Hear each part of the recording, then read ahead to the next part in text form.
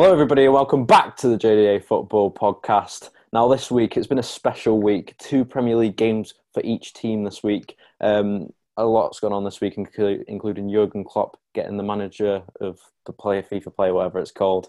Undeservedly, everybody's saying at the moment, but we will go into that and go into some more other stuff. But first, as we always do, how are you guys? Yeah, pretty spiffing, if I do say myself. So, yeah. Joe? Tired. Tired. I'm so glad for this break. How about you, Daniel San? Yes, very good. That just got me that. Your dad always calls at me, and it's just like, Yeah. I didn't even realise what it means until I watched Karate Kid. He's like, wax on, wax off, Daniel-san.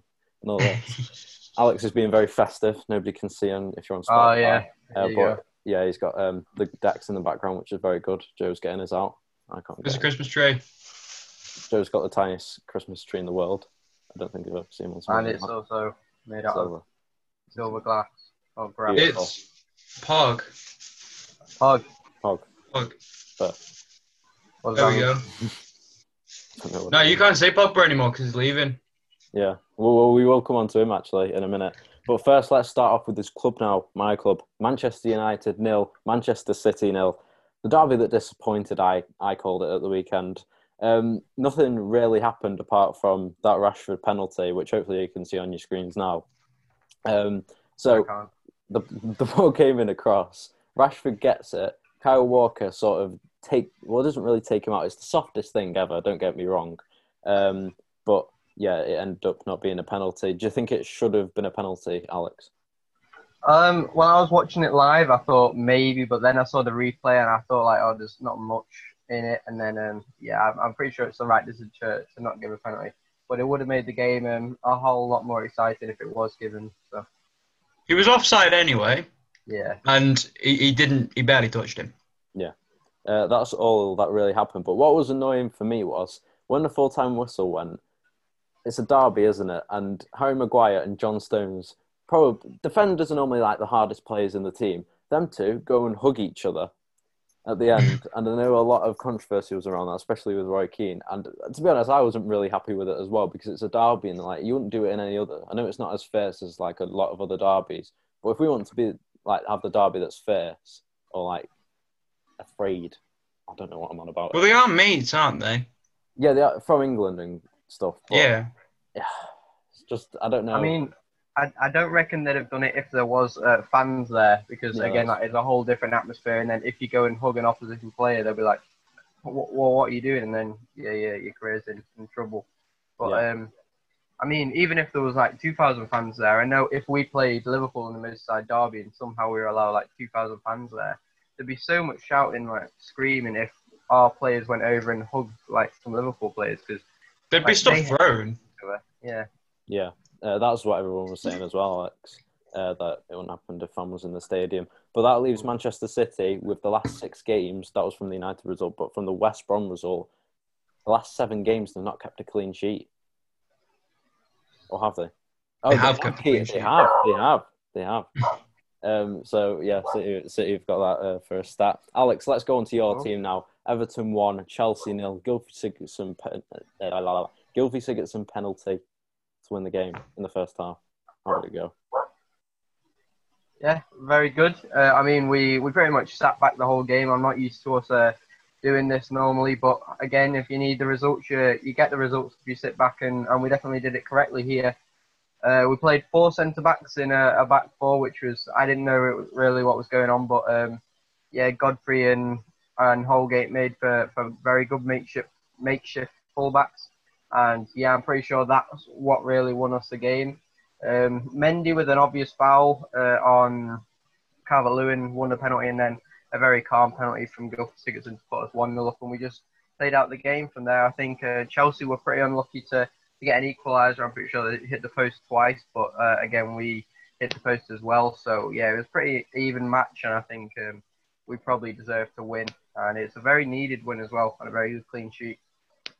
Yeah, definitely. Now going on to the next game, and it was Leeds 1, West Ham 2, and I was quite surprised by this result, bearing in mind that Leeds are doing very well. But then I've also just thought now West Ham are doing very well as well.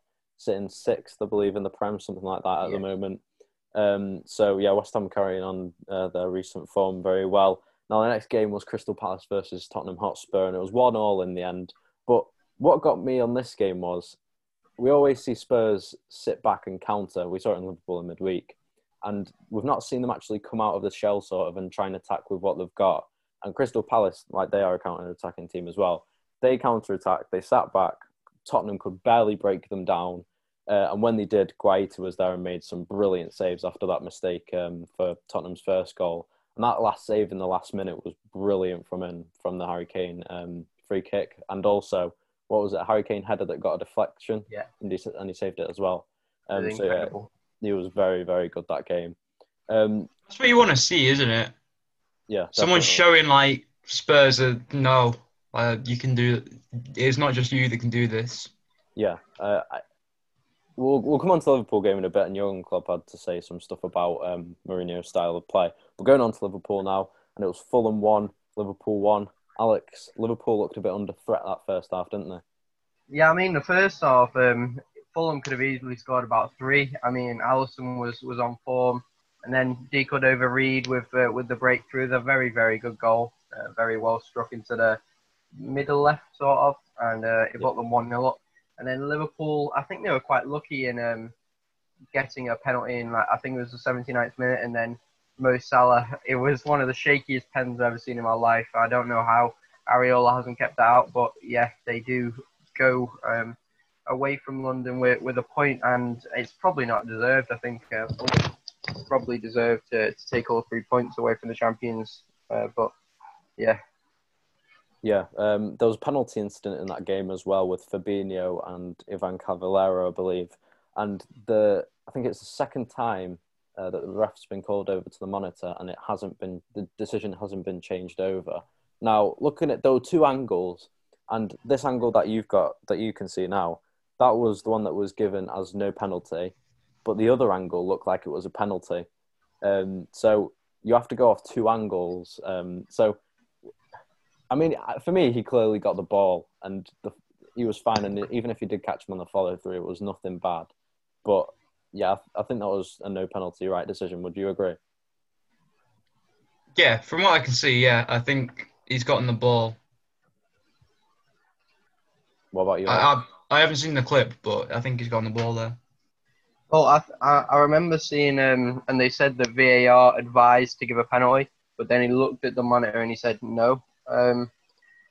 From first glance, it looks like he got the ball, but it's hard to tell when you don't have like multiple angles. You just have the back of it, and then you can't really tell if Fabinho or Cavallero's got the ball. And I mean, if Cavallero's got the final touch, then surely it'll be a penalty. But I think Andre Mariner did think that Fabinho got the final touch, and therefore it's probably not a penalty. So yeah, another very controversial one, but yeah, I think he made the right decision overall.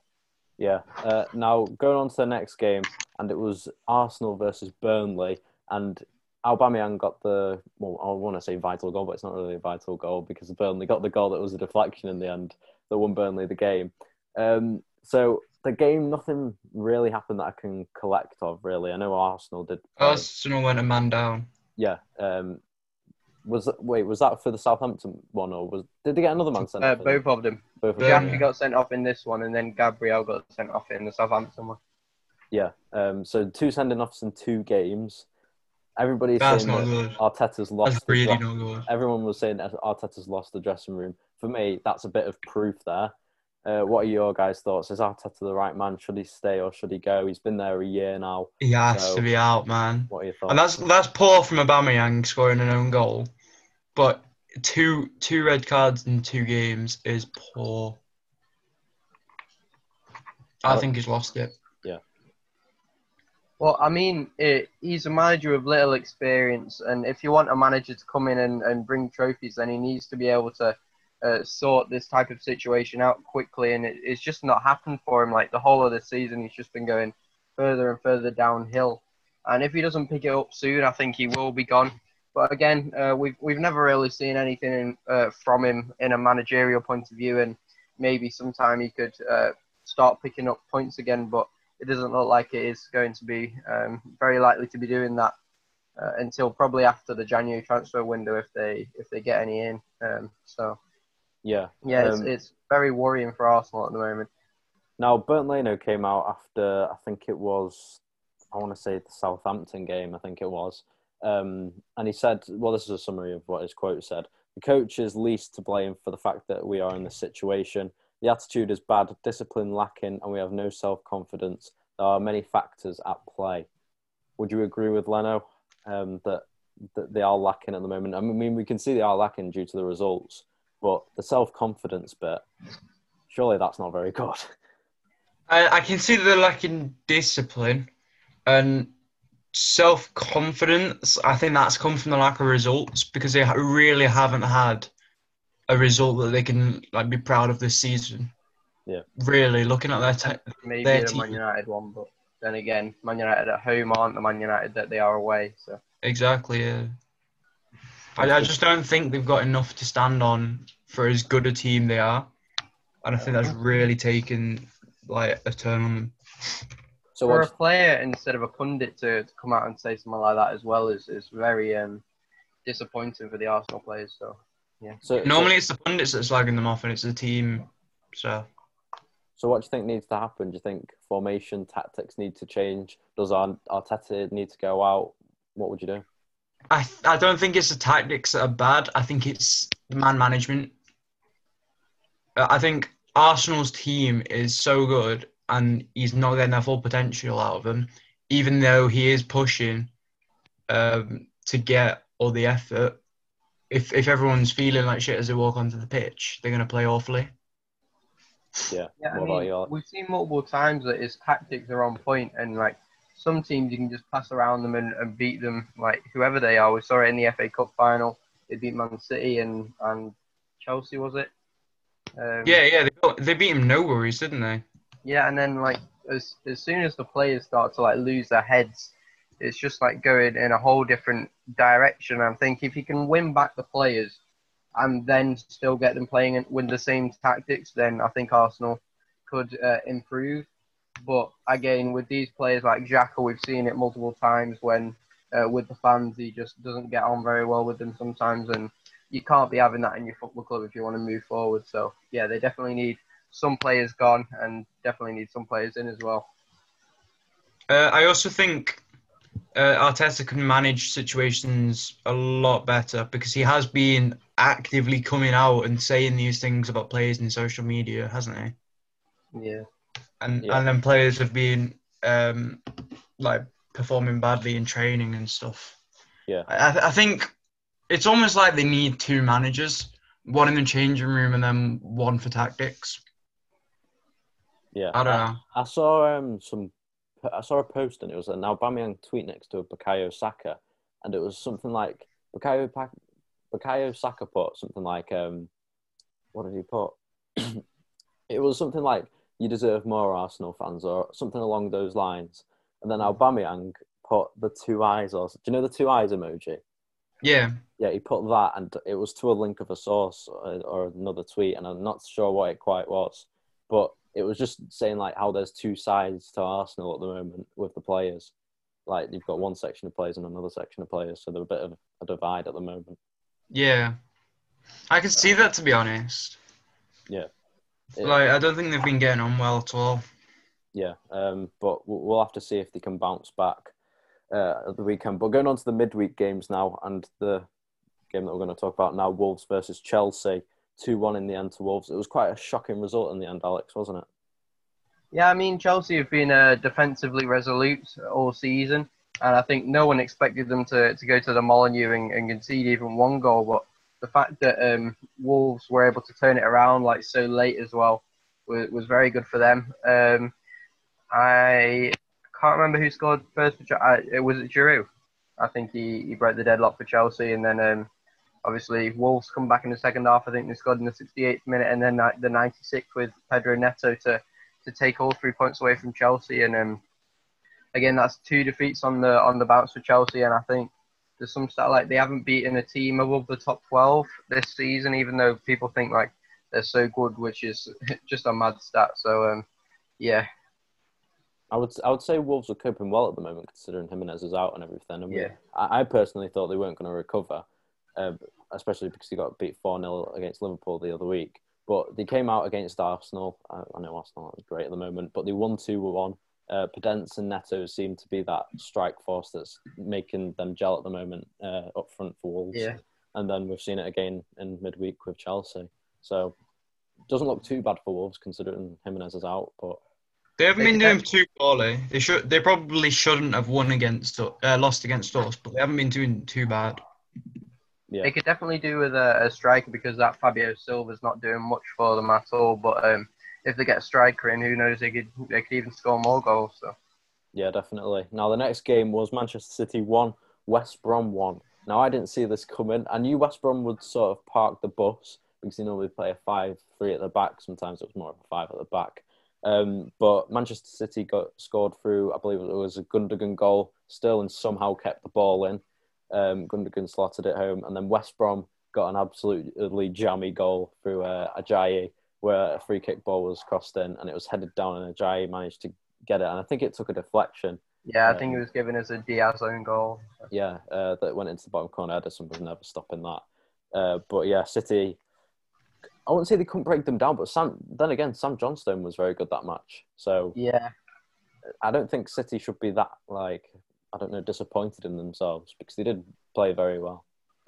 Yeah, their build-up play and everything I thought was pretty decent. It was on level as like some of the performances that they've done the best in. But I mean, West Brom's defence they weren't shaky, but they weren't the best. And then Sam Johnstone just kept them in the game multiple times. It wasn't on the level of Guaita, but it was a very, very good performance from Sam Johnstone. So. Can I just say, their kit is awful.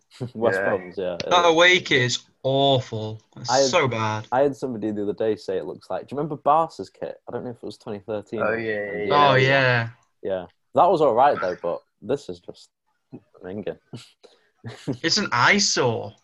It just hurts. Yeah. But the next game was last night, actually, because we're on the Friday. So Thursday night, Sheffield United versus Manchester United. Now, the first Yorkshire team that United's going to face this week. 2-3 in the end to United away. Rashford played very, very, very well. I've not seen a performance from Marcus Rashford in a long while. He dominated the play for me. Totally deserved man of the match, which he got in the end. We looked a lot better, but then again, Dean Henderson got that mistake that ultimately cost us, and I thought we were going to come back because we always take a goal at the moment we do anyway, always take a goal to like light us up and wake up. There we go. Always takes a goal to wake us up, and that's what happened in the end. Sheffield United got one back through McGoldrick, I think it was. And then, mistake. Yeah, but we were already up by 3-1 at that point. And we got the 3 points in the end. So on to Leeds, which we'll all give our predictions soon in a bit. But yeah, we're trying to build a bit of momentum now after the Champions League loss. And yeah, hopefully we can build on it. The next game is Liverpool 2, Spurs 1. Now, Spurs sat back and the possession stats were very bad in Spurs' favour, considering how they parked the bus. 76% possession for Liverpool. I think it was 24% for Spurs. 24% for Spurs. It was something like 96% in the first 20 minutes or something to Liverpool, which I thought was crazy. Liverpool to only score twice from that, though. That's a bit. But the thing is with Spurs, who said it? I think it was Klopp came out and said it. He said Spurs are the best team in the league for counter-attacking because they defend well. They've got Sissoko and Højbjerg, who are arguably the best CDMs in the Prem at the moment, guarding that back four. And then you've got Son and Kane who can just go up front. And Son ended up getting a counter-attacking goal, surprisingly. But then Firmino in the last minute got a header. But would you say Mourinho's style of play is a bit boring? Because Klopp said that it's his way of playing, and that's what makes him such a good manager. But for a fan's point of view, for Spurs, I wouldn't be thinking that, would you? I'd be so bored watching that. Thank God Villa don't do that. It's like wave after wave, Alex, isn't it? Yeah, I mean, again, like I think Mourinho's sort of right. Like, if you're a club that hasn't won trophies in a while, like Tottenham, and you've just got like this squad, you aren't playing particularly nice football, but you're grinding out the results, and hopefully it'll bring them some sort of silverware in the near future. And I wouldn't be complaining if I were them. But again, if it's a team like Liverpool, Man United, who have won trophies recently, then if they started playing like that, I wouldn't enjoy it at all. So. But if Everton were playing like that, you wouldn't take it, would you? Well, it happened with Sam Allardyce. Like, he brought us up to from 13th to 8th in the season. Yeah, but everyone hated him. Yeah, if that was another manager, then we probably would have stuck with him. But because we were playing like such ugly football and just grinding out results, we just didn't enjoy it, and then we ended up sacking him. So yeah. Yeah, I mean, we had Mourinho. Well, yeah, we had Mourinho, and for me, we were playing quite counter-attacking, but nothing like Spurs are playing at the moment. We actually tried to get the ball off them, but yeah, I mean, it's working for them at the moment. If they're second in the Prem, I think at the moment. Yeah, they were very unlucky as well. I think Bergwijn hit the post and then went just a bit wide on 2 identical times. So. And then Kane had a shot outside the box. I'm pretty sure that just went over the bar. But then Liverpool had a lot of chances. Mane hit the post the crossbar, didn't he? Yeah. But yeah, I mean, there was a lot of points where Tottenham were sort of on top. They were like trying to press Liverpool, but most of the time it was just Liverpool playing it around the box. So. Yeah. All right. So the next game is Leeds versus Newcastle. It was 5-2 in the end. Leeds' dominant performance for me. Newcastle should have probably had a penalty with the Liam Cooper challenge on Callum Wilson, I think it was. But Jack Harrison scored an absolute banger for Leeds' fifth, which I thought could be goal of the month. But yeah, dominant performance by Leeds, and on to Sunday against United away, which we'll give our predictions, as I said before, in a bit. Going on to Paul Pogba now. And the situation, we spoke about it last week. We'll just briefly go on it now. So this is what he had to say after, I think it was which game was it now? It wasn't the Sheffield United game. Who did we play? City. Yeah, it was City. So this is what he's basically put. I've always fought and will always fight for Manchester United. My teammates and the fans, blah, blah, it's not important. The future is far. Today is whatever matters. I'm 1,000% involved. Always strong together. All has been clear between me and the club and myself, and that will never change. When you don't know what's going on inside, don't talk. Very strong words. That is strong words. By Paul Pogba. Do we believe him though? Nah, I think he's going. Yeah, I think he's going, but I think he's trying to keep it as cool as possible while everything's being discussed, because United never move quickly. Yeah. Now, I think Ole and the board have told him to say this personally because we want to keep his value up quite high, because if you want a player leaving, then, or they've said that they're leaving, they're having like bad or negotiable stuff with the club at the moment, then Barca will come in and say, oh, well, we can get him for 40 mil because he wants to leave anyway. But if United just keep this going and say that he doesn't want to leave, we could be getting 80 million back from maybe 90 million, something like that. Yeah, I don't think you'll get your full price back, but it is better to kind of play it out and play the market a little bit more. Yeah, definitely. Now, Alex, I want to get your thoughts on this Mino Raiola quote that was happening this week. Now, Pogba said that, and then Raiola's came back again this week, and he said, when it comes to him in England, they are sensitive, perhaps too sensitive. In January, the big players hardly move. In the summer, let's see what happens. Is he going in the summer if Raiola said that? Well, I mean, Raiola says a lot of things. I think Everton, we have a lot of players who have him. Obviously, he's like the super agent in football. And we have a lot of players who are linked to him, and he's their agent. And he says a lot of things. He says, like, Richarlison wants to leave, but then, obviously, he's not that close to all the players he has, seeing he's got, like, I think it's maybe 300 players that he takes care of. So, I mean, he could definitely be leaving. Like, Pogba's probably one of the bigger players he has, and he could have a very good relationship with him. And then he's just come out and said that, and he's probably going to try and sort out a deal for him in the summer. But it all depends fully on whether Man United want him to leave, and then whether Pogba wants to leave by himself. So, yeah, I mean, I could probably see him leaving in the summer, but you definitely need someone big to replace him. So. Yeah, personally, I don't see him going in January like Raiola said. I think he will go in the summer.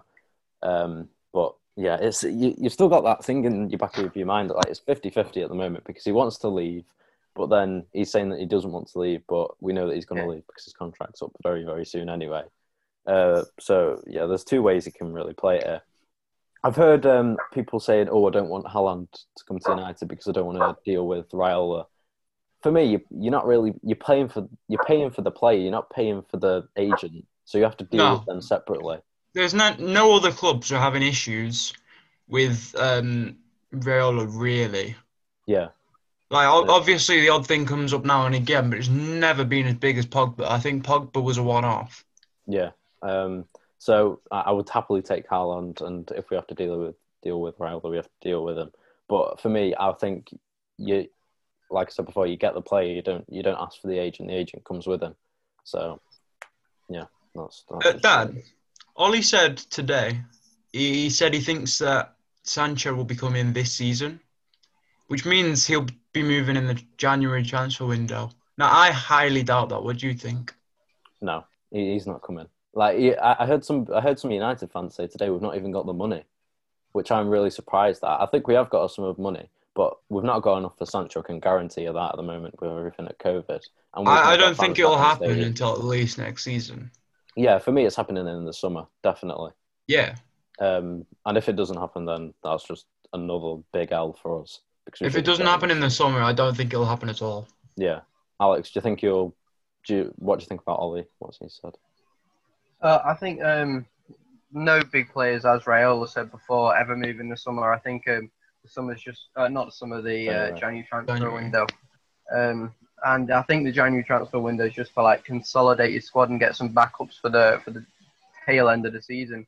It And tends to then be consolidation, doesn't it? yeah, and then obviously the big transfer window, the summer one, is just where you build for the upcoming season. So if you're ever going to get him, it's going to be this summer. But yeah, again, does he want to come to United? Seeing as there's a lot of bigger teams at the moment that he could go to. But then again, United have got a good young squad that they're trying to build on, and maybe he'll be the perfect jigsaw piece for it. So Yeah. we just have to wait and see. Going on to some Bundesliga news now, and Dortmund have sacked the head coach after that hammering against Stuttgart. I think it was at home as well. 5-1 it finished in the end. And I think they might have got beat by Wolfsburg or somebody else, or 1-0 or something. So they haven't won at home in like 5 matches or something. So yeah, I thought they were looking quite good at the start of the season. But yeah, they've fallen off the rails a bit. Diogo Jota is out for 6 to 8 weeks. Very bad news for Liverpool, this. I mean, Firmino scored, so clearly he's in the good books for Liverpool fans now, even though they were slating him 2 weeks ago. But we move. Do we think this is a very big loss because we know what he's like coming off the bench and starting for Liverpool?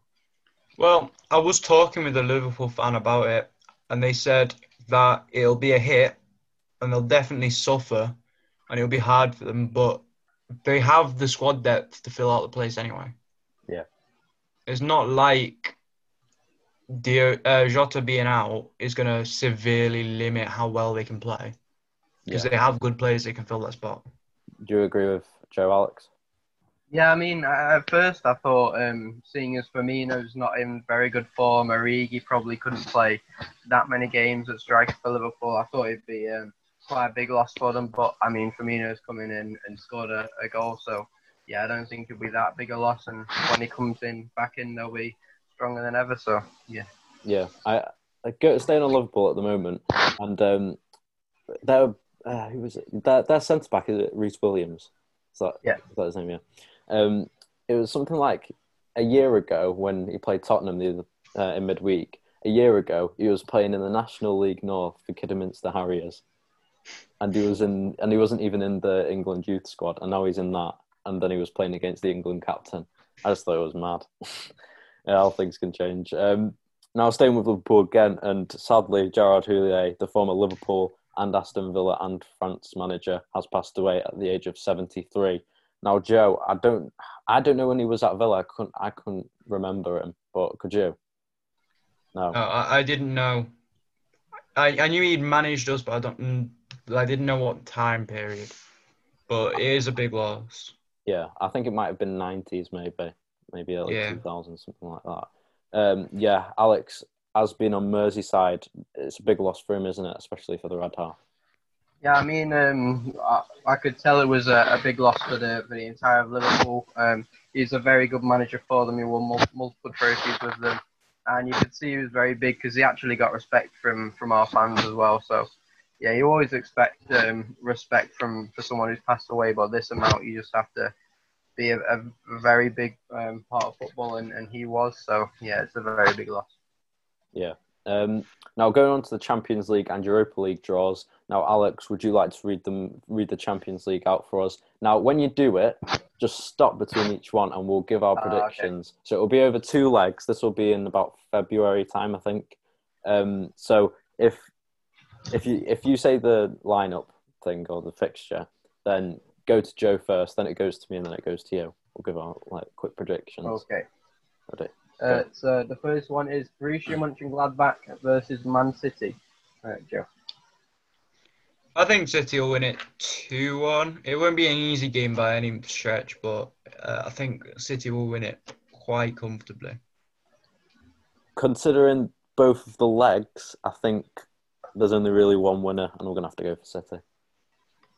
Yeah, I mean, I definitely think City are going to qualify. I don't think it'll be as easy as most people think, but I think they'll probably win 4-2 over both legs. So the next one is Lazio versus Bayern Munich.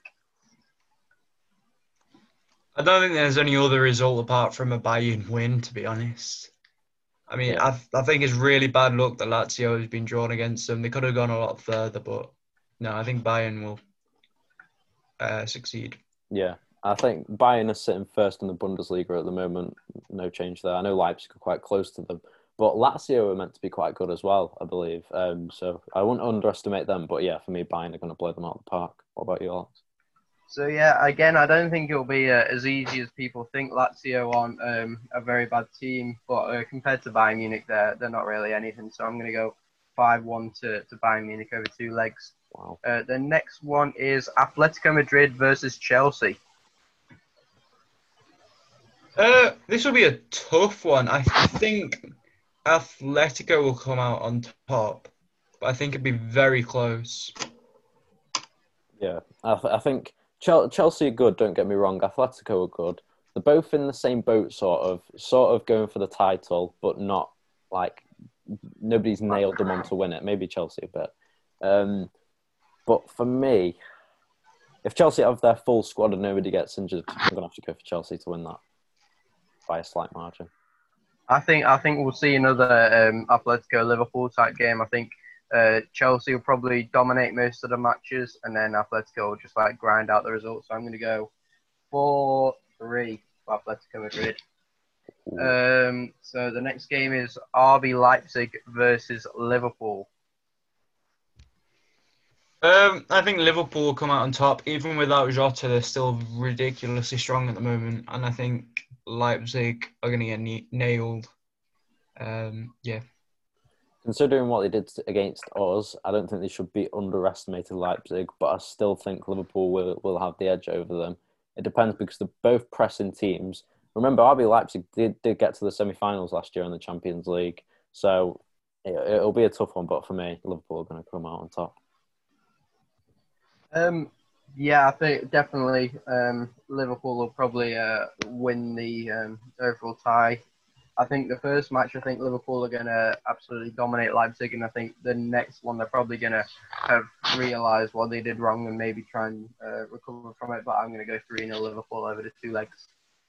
The next game is FC Porto versus Juventus. I think Juventus will win by quite a few goals. Yeah, I don't think Porto stand much of a chance, especially with Ronaldo and that. Yeah, I think we're all in agreement with this one. I think Juventus is going to blow them out of the park. Juventus is going to win it for me. So yeah, I think Juventus are definitely going to win. But again, it's another team. I don't think Porto are anything special. I wouldn't say they're lucky to be in this part of the Champions League, but they're a different tier to any of the other teams. So I'm probably going to go 4-1 to Juventus over both legs. and this one's a very big fixture. It's Barcelona against PSG. We've seen quite a few crackers. This is going to be a really tough game. Honestly, it could go either way.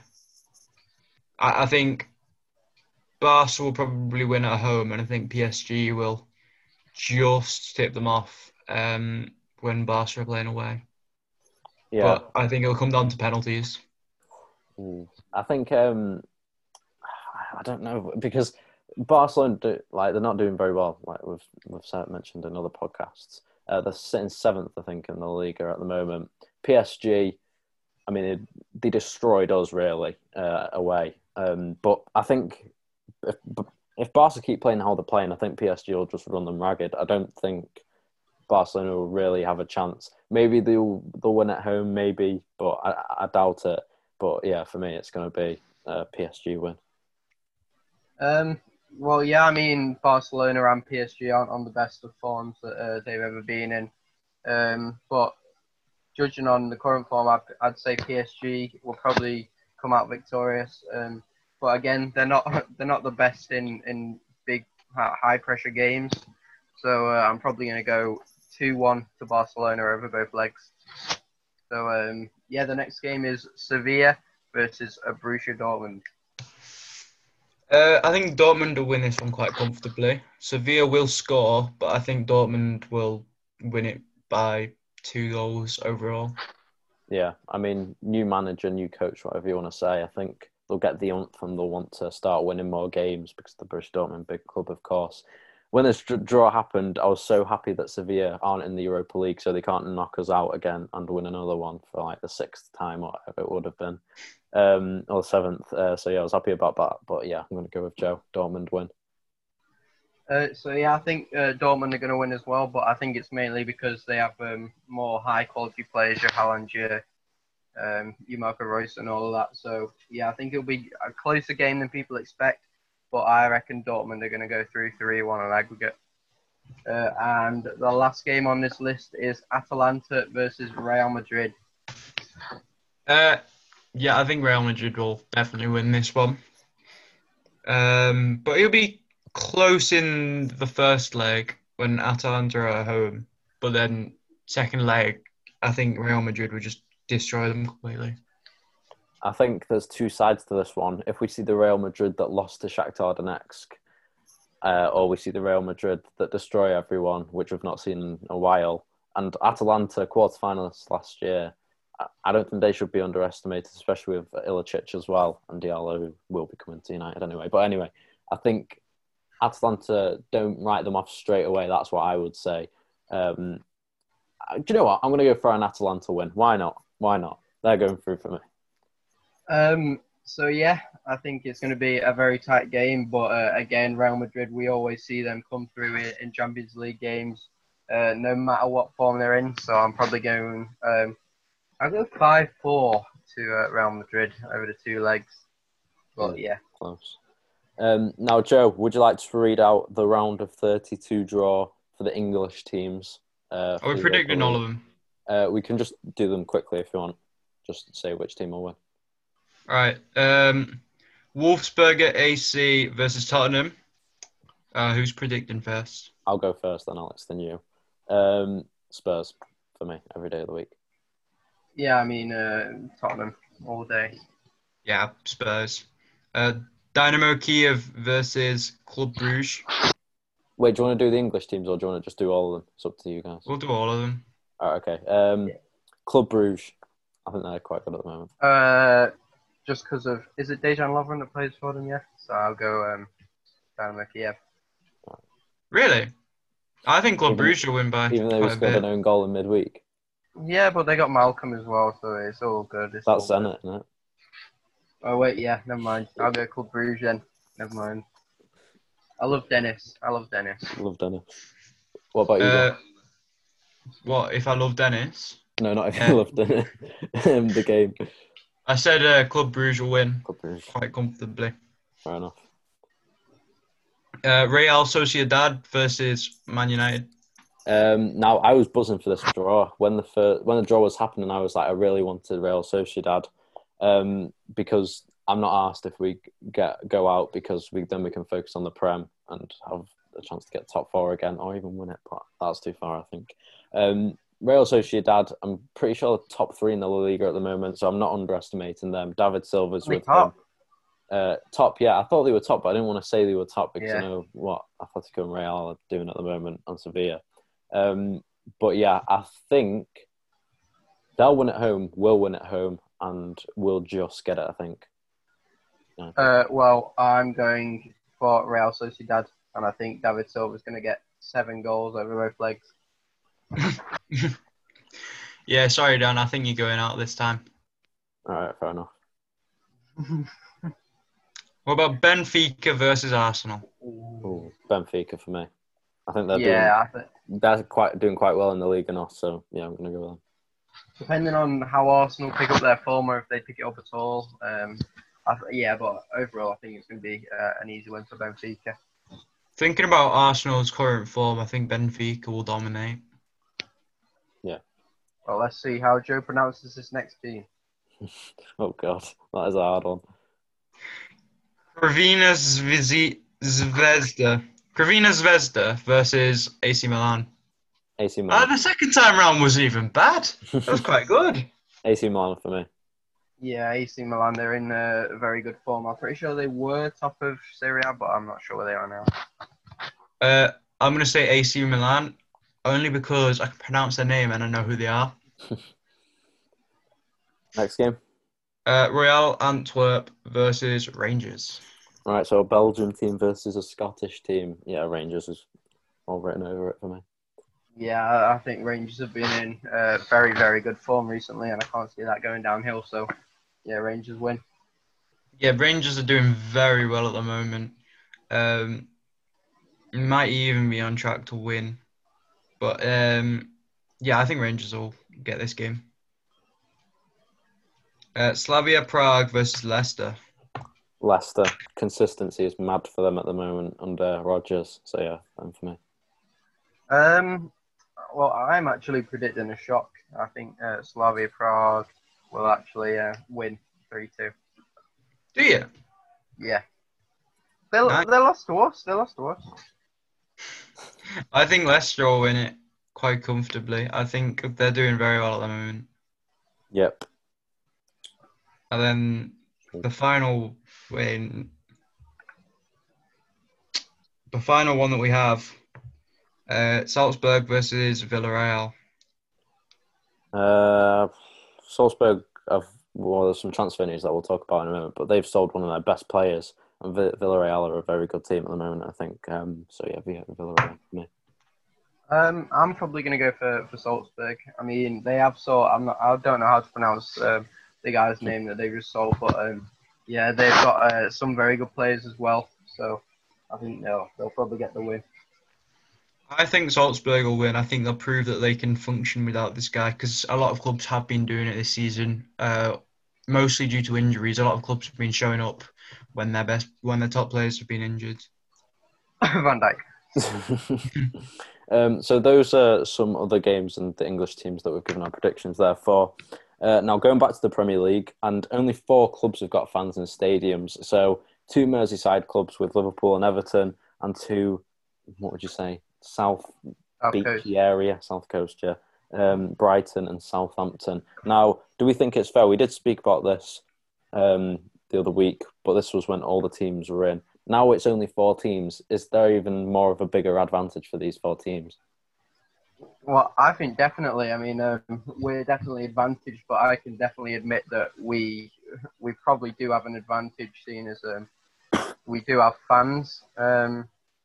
And yeah, I don't think it's very fair. But again, if they do bring fans back in every place, and there is a tier 3 and a bigger chance of everyone getting coronavirus, then it's probably not the best idea to do it. So. Yeah, same with you, Joe, or do you disagree? It'll be a big disadvantage for the teams that are playing these 4 clubs, but I'm not sure. It's 2,000 fans, and it will make a lot of a difference, but if it's only 4 clubs, those 4 are going to succeed, but it's Brighton and Southampton. If Brighton play City, even if Brighton have fans, I doubt they'll win. I'm pretty sure they played Southampton like 2 weeks ago and they still lost at home. So I know Southampton are playing with Man City, which we'll give our predictions for in a bit. But Southampton are good anyway, don't get me wrong. But I think with fans, like you said, Alex, it'll add more momentum for them to go and have a go at winning. But yeah. I was thinking to Jason, I think the fans really won it for us at Chelsea. So yeah, I think so. You hold your momentum, didn't you, for the defensive side? Now, Petr Cech was back in Chelsea gear this week for the youth team, under 21s, I believe. Premier League 2 it's called now anyway. He had a bit of a shaky start, I believe. I think it was a pass or something. He made a bit of an error. Yeah. But I think he had a solid game. So yeah, Cech was back in net. Haaland picked up his 2020 Golden Boy Award for his outstanding season. That's the thing for everybody under 21 in Europe, I believe. Where's Jojo Kennedy? It was fully deserved, I think, wasn't it? It was either him or Mbappe. Yeah, you could say. Yeah, pretty much. I think he's had his breakthrough season this year, and it was well deserved as well. Yeah. Now he's had a stunner. Yeah. Now going on to some Aston Villa news, and Jack Grealish has been banned from driving for 9 months. Now it's not really it is football related because of the player, but yeah, he's been fined a total of £82,499 in total. Joe, will this have an effect on him for the rest of the season? Do you think? Not in the terms of how he plays, I don't think. No. I think if he's been quite reckless recently. If it carries on, it might be troublesome. But I don't think there's anything to worry about at this point in time. Yeah. I was watching him against Burnley, and I'm not sure if it was to do with this or just to do with the way Aston Villa were playing. But he looked a bit more annoyed than usual. But I don't know. Yeah, I think he'll be all right. Like when I watched a little bit of him yesterday, of 10 minutes or so, and he dominated the play like he always does. So I don't think, like you said, Joe, it'll have a massive effect on him. He's still an absolute beast. I don't think when he's on the field, he's on the field. I don't think his mind's at many other places at the moment. Yeah. Now going on to some manager news now, and Slaven Bilic was sacked this week after the 1-1 with City, which I was quite surprised about because I thought he would have built a bit of momentum from that game. Anyway, they've brought in Samuel Allardyce. I saw a stat this week or something. He's managed 7 clubs in the Prem, and all of them have stayed up, which I think is pretty mad. He took Everton from 13th to 8th, I believe, something like that, which isn't major. But then he's done a lot of the relegation battles. Is he the right man, having an experience of him at Everton, Alex? Well, to keep them up, definitely. He's pretty much a master at keeping teams up that probably wouldn't stay up if they kept their manager. But in the long run, if they want to stay up a few seasons, then they definitely need to bring in someone else. Because I'm pretty sure Allardyce, I think he only kept his job at like 2 clubs, like Blackburn and Bolton. I'm pretty sure he's like a club legend for finishing like 7th and 6th with them. But yeah, for West Brom, I'm pretty sure they'll want someone different in the next coming years. But Sam Allardyce is a very good recruitment for them for the position they're currently in. So, for them to bring in someone that is renowned for keeping a team up at this point in the season, that's worrying. Yeah, definitely worrying for West Brom. What are we, 12 games in? Yeah, we're 13 and 19th, I think. We're not even halfway in, and they're already keeping up. Like bringing in someone who's renowned for keeping someone up, so they must be pretty worried. Yeah, I suppose you would do it sooner rather than later because when Watford did it last season, but for me they did it a bit too late, getting rid of Nigel Pearson. And there's no point in them getting rid of him at that point. Yeah, they've got him in as well before the January transfer window. So if he wants to bring anyone in as well, he can pick who he wants, and maybe they can bring them in. Yeah, that's probably quite a good decision on their behalf. Yeah, because then he can't really make any excuses that he's not. Like, he won't have all of his players that he wants in, don't get me wrong, but he'll have the majority of them that he will nail and say... he'll have a chance to bring in a few signings. He can gladly have Cenk Tosun. Do you reckon it was the right time to sack Slaven Bilic? Because for me, if you drew 1-1 against City, you're arguably the second, third best team in England at the moment, and get rid of him. I don't see West Brom's thinking behind that. I know we said sooner rather than later, but was the timing right? That's the question. Well, I think they probably had Allardyce lined up before the City game, and then obviously after the City game, they got rid of Slavan Bilic and just brought him in. But I think for the press, it was probably the wrong time to sack him. Like, not many points go to City and get not many teams go to City and get a point out of it, especially with the team that they currently have. So it was probably a wrong time in his opinion that they sacked him. He's just went and got a point at one of the best teams in the world at the moment, and then he's just been sacked for it. But ultimately, most games this season they've just been smashed, and that probably what resulted in him getting sacked. So. Yeah, Joe, what gets me is Chris Wilder's got 1 point out of 13 games, and he's not got He's a still sack. not gone. But Slaven Bilic has Still got not something, gone. 10 points, is it, or something? 9 points, something like that. And Slaven Bilic is gone. Do you not think that's a bit weird?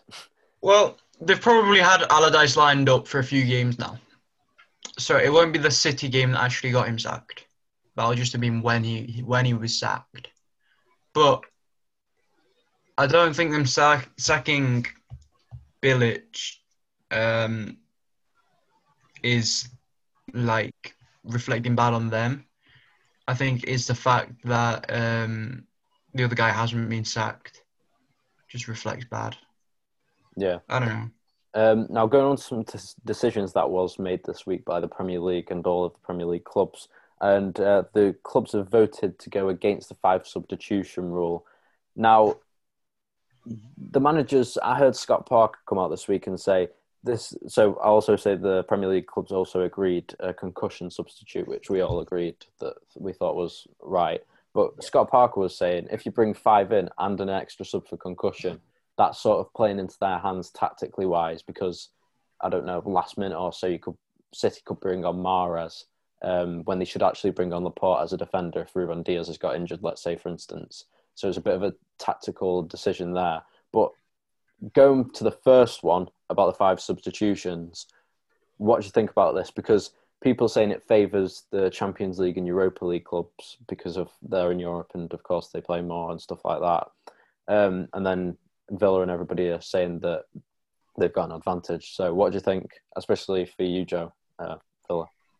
I think 5 subs just puts a disadvantage on the teams that don't have as much squad depth as Liverpool. Because if Liverpool or City have a player that gets tired or it isn't performing as well as he could, they can bring another one on. And if you can do 5, that's nearly half the team. So they can just keep re-rolling literally all their team just so they have fresh faces on the pitch. And clubs like Villa, West Brom, Everton to an extent are really going to suffer against teams that can do that because we don't have the quality players to keep rotating. We have good players on our bench, but they're nowhere near the standard of the players that would be starting. Yeah. Alex, it's sort of 6 substitutions, like which Joe said, it's like more than half of the team. Would you say that's a big factor in why the clubs like Everton, Villa, the lower league clubs, the lower in the table clubs, have voted against it? Well, I mean, we saw with Liverpool against Tottenham, like Jurgen Klopp was one of the managers who was firmly for the 5 substitutions, but he didn't make a single substitute. And I think if you have that choice of whether to do it or not, that just adds another negative onto why there shouldn't be 5 substitutions. And again, the 5 substitutions at the start of this season were just brought into for resting players because of the pandemic. And before that, no one really thought of putting 5 substitutions in. It's always been 3. And no one was really against the 3 substitutions. But now they've started it, everyone wants it. And then most people don't want it. And then I think it's the right decision to keep it at 3. But, yeah.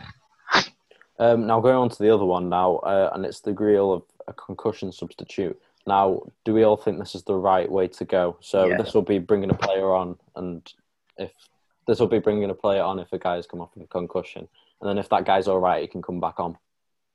I think it's a decision that should have happened a long time ago. I think we're all in agreement with that. Yeah, definitely.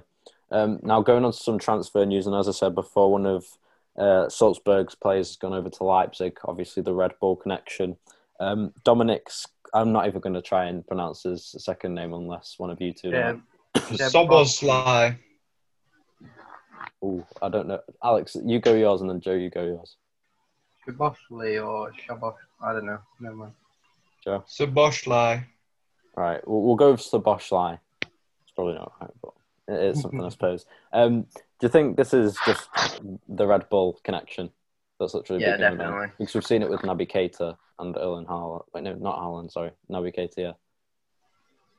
Yeah, I mean, I was scrolling through Twitter and I saw someone commented in like, it's something seems pretty illegal in how that RB and Salzburg, RB Leipzig and RB Salzburg can just like transfer players for a cut price and they can still get matched against each other in the Champions League. So yeah, it's a bit weird. But...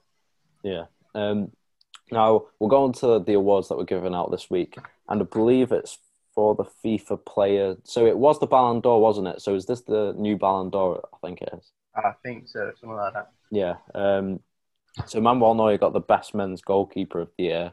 Now, questions were raised why he got it because he wasn't in the actual start, the 11 that was picked, and Alisson was in it. So do we think Alisson should have got it or Neuer? What do we think? Well, I mean, Neuer pretty much kept Bayern Munich in the Champions League at some point, so I think it was the right decision to give him the award. But it was pretty weird how he wasn't in the actual squad. So yeah. Would you agree? I think Alisson should have got it, in my opinion. Yeah, I personally, I agree with you, Joe. If he's in the team of the year, why is he not like in the best goalkeeper in the year of the year? I don't get it personally. But if they've gone with Neuer, they've gone with Neuer. Like you said, you gave a valid point, Alex, about keeping them in the Champions League. But then, for me, Liverpool winning the title last season and going on a bit of a Champions League run, I think he kept them in that sort of.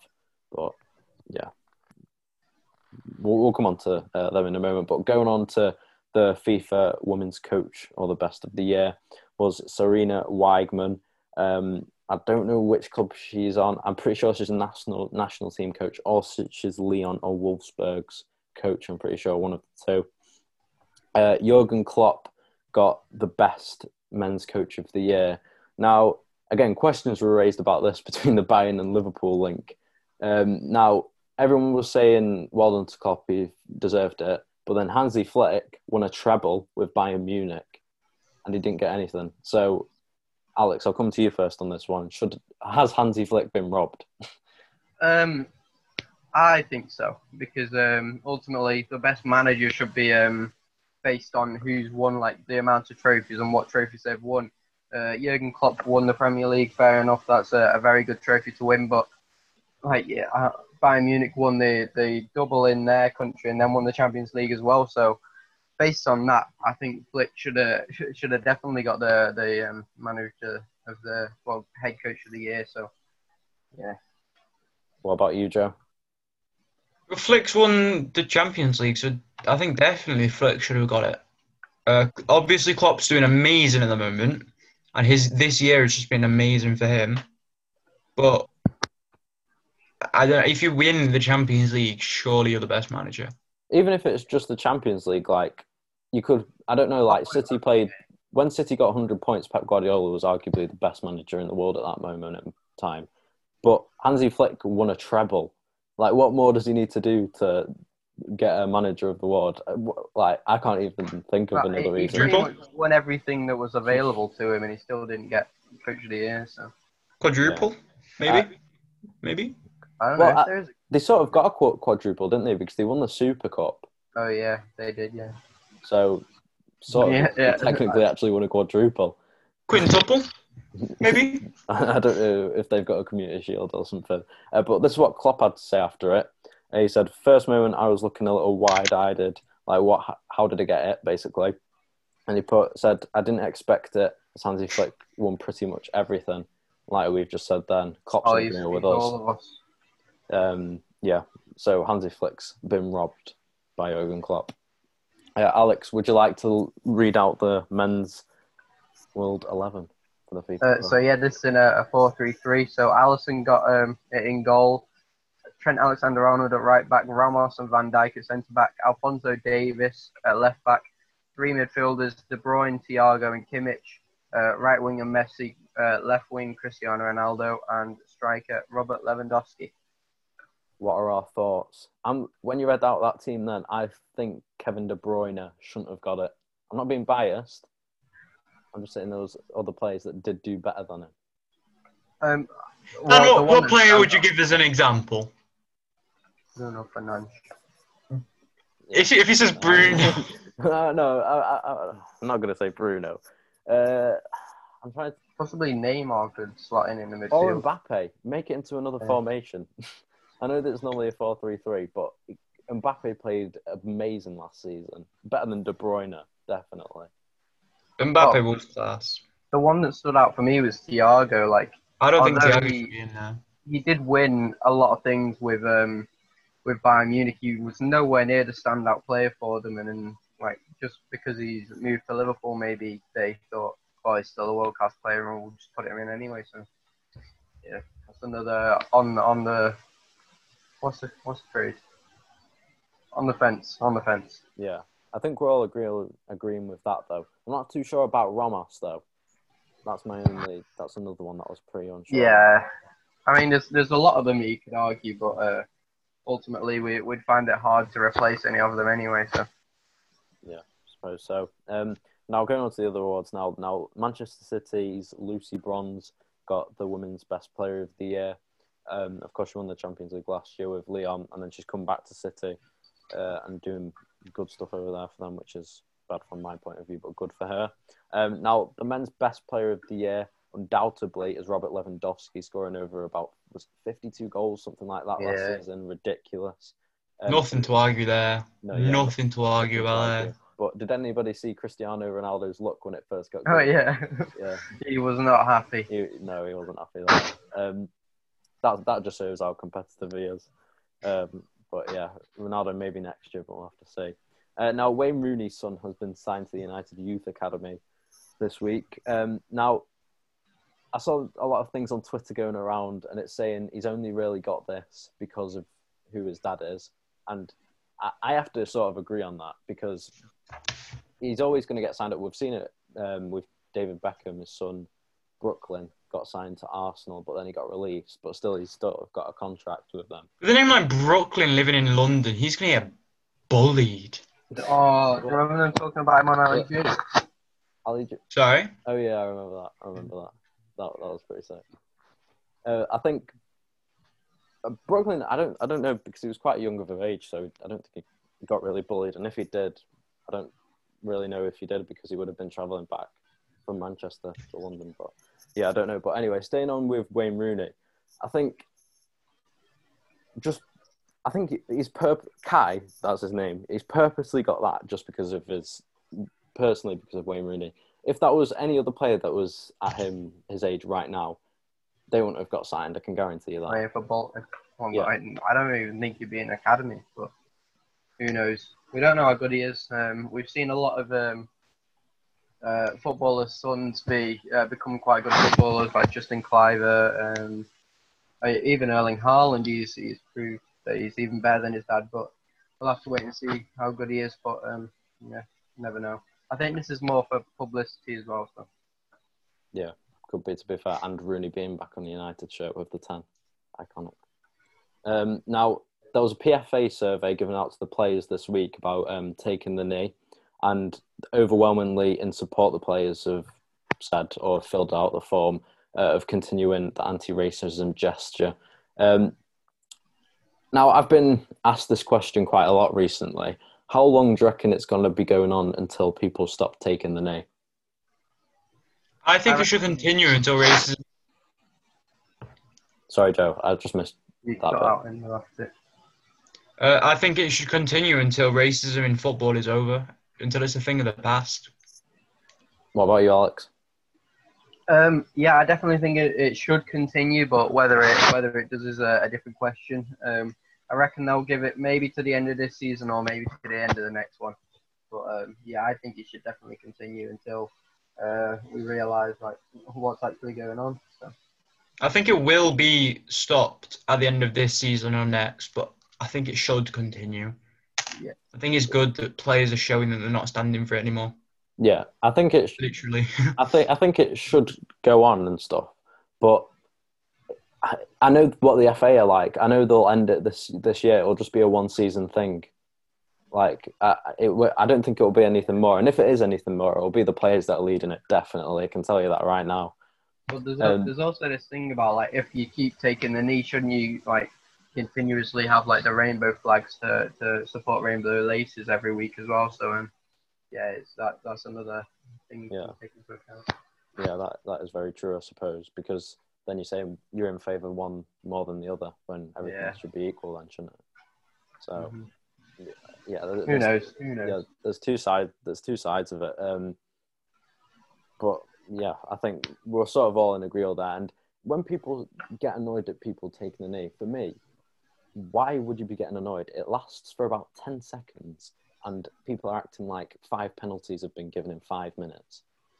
It's like 30 seconds. What is there to kick off about? Did you see the video clip of Son and Benteke? No. Oh, he blew the whistle to start the match. They both started running off on the side of the pitch, and then they both had to run back and take the knee. I saw Mane do that against you last season. Yeah. I think some other players, Martial done, I'm pretty sure as well. But it's just force of habit, I suppose. They just forget sometimes. Now, going on to some score predictions this weekend. Now, there are actually quite a lot this weekend. Now, we've got no games in midweek, I don't think, but we've got some next weekend, which we'll cover next podcast. But Southampton versus Manchester City at 3:00 on Saturday tomorrow. What are our thoughts on this one? We'll go Joe, Alex, me. Start. I think Southampton will win. Really? Nah. City will win by 2 or 3 goals, I think. Oh, I can't give you the score, but they'll win. Alex? Well, Southampton are in very good form, but City, again, they should have easily been West Brom, and they can easily score 4 or 5 goals against any team on the day. So I'm going to go 2-1 to Man City. Yeah, with Southampton's fans in the ground. I'm going to go the same as you, Alex. I think it'll be a close shave. I think City will score with 10 minutes to go or something like that. And Southampton will really put the heat on in the last couple of minutes. But I think City will hold on, and it'll be 2-1 in the end to Manchester City. Now going on to your club, Alex. Everton versus Arsenal, 5:30. What are we thinking? Arsenal aren't doing well, and you're doing very well at the moment, you could say. Well, I mean, yeah, we're in very, very good form, and Arsenal by far are in much worse. But again, Arsenal are desperate for 3 points now, and I think they're going to come out very hard. But I'll go for 2-2. Joe? I think Arsenal will come out absolutely raring to go. I think they'll really try as hard as they can for this win because they need it. I think Arsenal will win 2-1. Fair enough. I think it'll be 2-2 in the end. I think Arsenal will try and come back, and Everton will hang on. Well, they have to. Now going on to the Sunday games, 2:15 kickoff at Tottenham Hotspur Stadium. It's Spurs versus Leicester. Now both in very, very good form. What are our thoughts going into this one, Joe? I think Spurs will win by 1 goal. It won't be a very entertaining match. It'll be 1-0. Yeah, I mean, Tottenham will probably sit back again as Leicester are a very attacking team, but I think Tottenham will come out on top 2-0. Yeah, I think it's going to be sort of the game that you saw against Liverpool. Spurs will sit back, counter-attack. Like you said, Joe, a very boring game. I'm gonna go 2-1. I think Leicester will get a goal, but Spurs will just hold the defence barrier up. The next game is Manchester United versus Leeds United. The Roses rivalry is back after 16 years. 4:30. Joe, what are your thoughts? This is going to be a really good game, Dan. Yeah, I don't know. I think you'll win quite comfortably, but I think it'll be a really good game. 2-1. Yeah, as we've seen, Leeds are probably better against big teams, and I think they'll tire you out. I think they'll score after Leeds have scored about 2, but I think it'll be a 3-2 win to Leeds. Ooh.